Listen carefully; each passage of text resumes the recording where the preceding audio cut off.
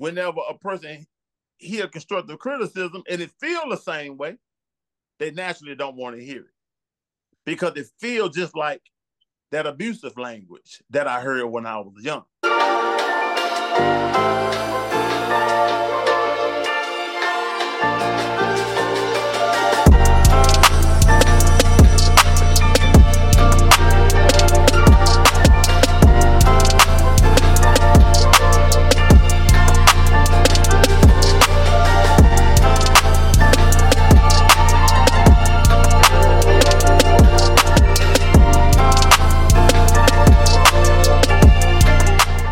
Our next question, which kind of goes at the ego, but also kind of is, I'll even call it the underlining or overlaying of the ego, right? Constructive criticism, right? This is something that it's hard, it's tough, right? Constructive criticism can feel as a defense mechanism, can feel as a kind of a shade tactic, you know what I mean? And it's hard to differentiate whether to accept it or disregard it, right? So let's speak on constructive criticism on why it can potentially, well, even I'll even say potentially, maybe not potentially, but why it can bother you. What are your thoughts on that? Well, why it can bother you? Correct. Yeah. Well, I mean, I think that I think it's funny that, and not funny in a humorous way, but definitely funny that you mentioned this thing about constructive criticism, because I just made a video about that yesterday. Yeah. And the thing is that my perspective about constructive criticism and how it works in people's lives, and whether it's a plus in your life or whether it's a negative in some people's lives, where you find a lot of people in the world today that do not like to hear correction. Not true, not like true, unadulterated type of correction. It kind of wants you to puff it up and highlight all of their pluses, but never speak nothing about the other side. Okay. Yeah. And so my position on that is because the world doesn't promote loving the truth. The system of this world doesn't promote loving the truth. Like that. Making the truth like so valuable, so significant that when someone speaks other than the truth, that it is condemned. So the world doesn't promote that. The world promotes basically anything other than that. Spin. And because of that, people, the average person has been programmed to dislike it. And they have all these different like responses. They've been given a program of responses to give, to think, then give, to verbalize whenever someone speaks truth. And it don't even have to be constructive criticism. So it can just be truth in a lot of ways. And people tend to, they love it as long as that truth isn't pointed at them. I tell people all the time, you love the way I think. You love my position until the way I think is pointed at you. Ooh. Then there's a problem. Then I don't know what I'm talking about. You feel what I'm saying?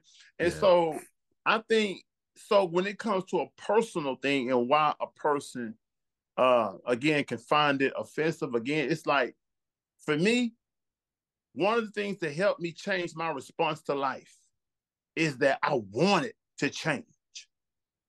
I wanted to change. Like, I'm saying so bad to where I wasn't concerned about making parole. I didn't want to make parole because I knew I hadn't changed enough to deal with life any differently than I had been. Okay. You feel what I'm saying? So I don't want to make parole. So this is how much I want to change. So until a person, like every time they say, until a person really want it bad as they want to breathe, like I want to change because my life is dependent on it.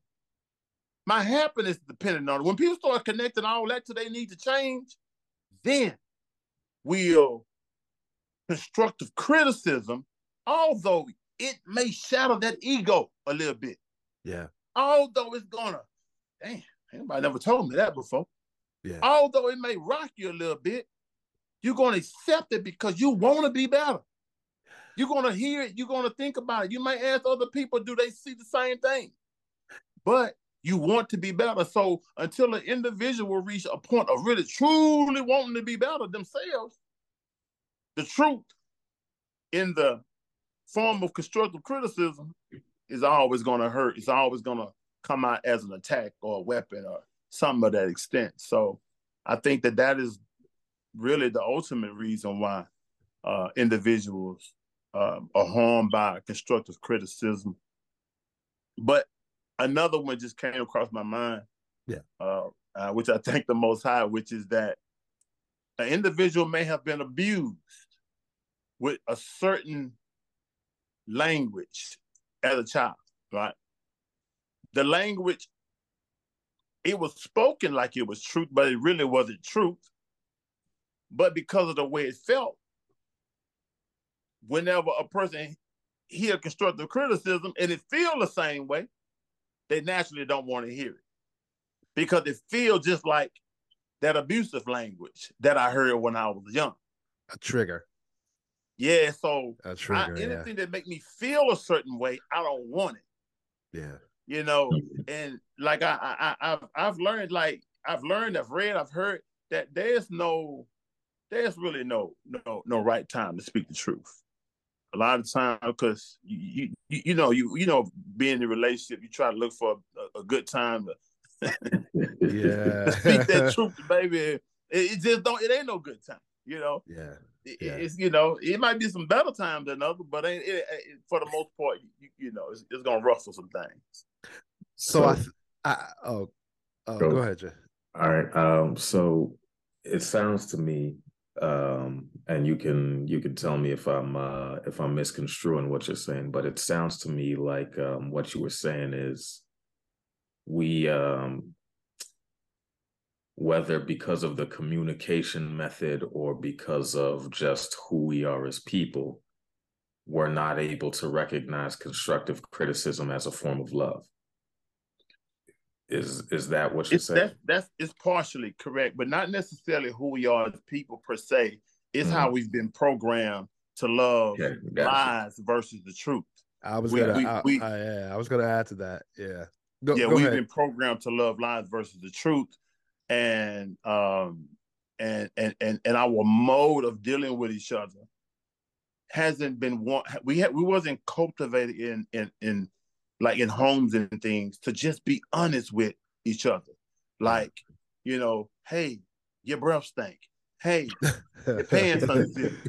Yeah. Hey, you know what I'm saying? You got some food in your tooth. We haven't really been brought up to be honest about stuff like that. So we'll see it and won't even say nothing about it sometimes because we don't want to embarrass them. Sometimes people don't speak truth just for the sake of for the friendship, just for the sake of not wanting to start an argument. You know what I'm saying? And so they will allow a person to exist in a certain way. I think that constructive criticism, in my opinion, is an opinion, right?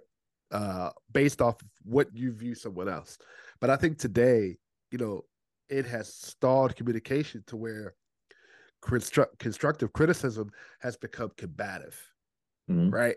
To a point where it's like you said, if you say like, yo, I don't like what you got on right now, right? It's a defense mechanism. It can potentially be a trigger. Now, we all come across that sometimes the way someone says something to you, what they say to you, yes, can be a trigger. Not saying that it's rude and disrespectful, but if you're, and we'll get on to the relationship and partners in a second, but if you're with a good friend, your partner, person you trust, and you know and you value their constructive criticism, their opinion, there's a positive root to where that's coming from, right? But I think we have been conditioned by social media, the news, the media, people to combat opinions, right? To as a defense mechanism to not understand the truth as you spoke, right? And I think, am I right there? What you're trying to say, to where I feel like people are trying to fight the truth, and we're going in circles around this truth, right? To the fact that we're telling each other's lies to try to get through not understanding the truth. Is that kind of what you're feeling there? Well, not exactly. Okay. So like even with, like in regards to what you just was speaking about, it's not necessarily that a person that we've been made to just fight it, but we have been cultivated in a system that mainly cultivates an emotional response. Okay. It doesn't feed us on a mental, like, educational level. The way the system is made, it don't communicate with us like that. It don't communicate with your mind. It communicates with the way you feel. Okay. It communicates with what you desire. Okay. It communicates with your fears. You feel what I'm saying? It communicates with your anger. Mm-hmm. So when you think about it from that position, and you have a people that has come up in homes where a lot of fathers not there, that mental peace is not there, that mental approach of dealing with problems and things like that is not there. So you have an individual that, when under pressure, deals with things from an emotional position, which I then train you up to deal with things from that same position. So whenever I feel a certain way, it makes me respond a certain way. Okay. Versus when I feel something, I check it with my mental and stay on top of my feelings with my mental to a point to where my feelings don't even move me like that. Okay. You know? Yeah. So we have a system where we've been emotionally stimulated, emotionally heightened, to the point to where whenever people say certain things, it make you feel a certain way. So a certain a counter response happen as a means or as a way of causing you to feel the way they feel. Okay. That's a good point. That's a good point.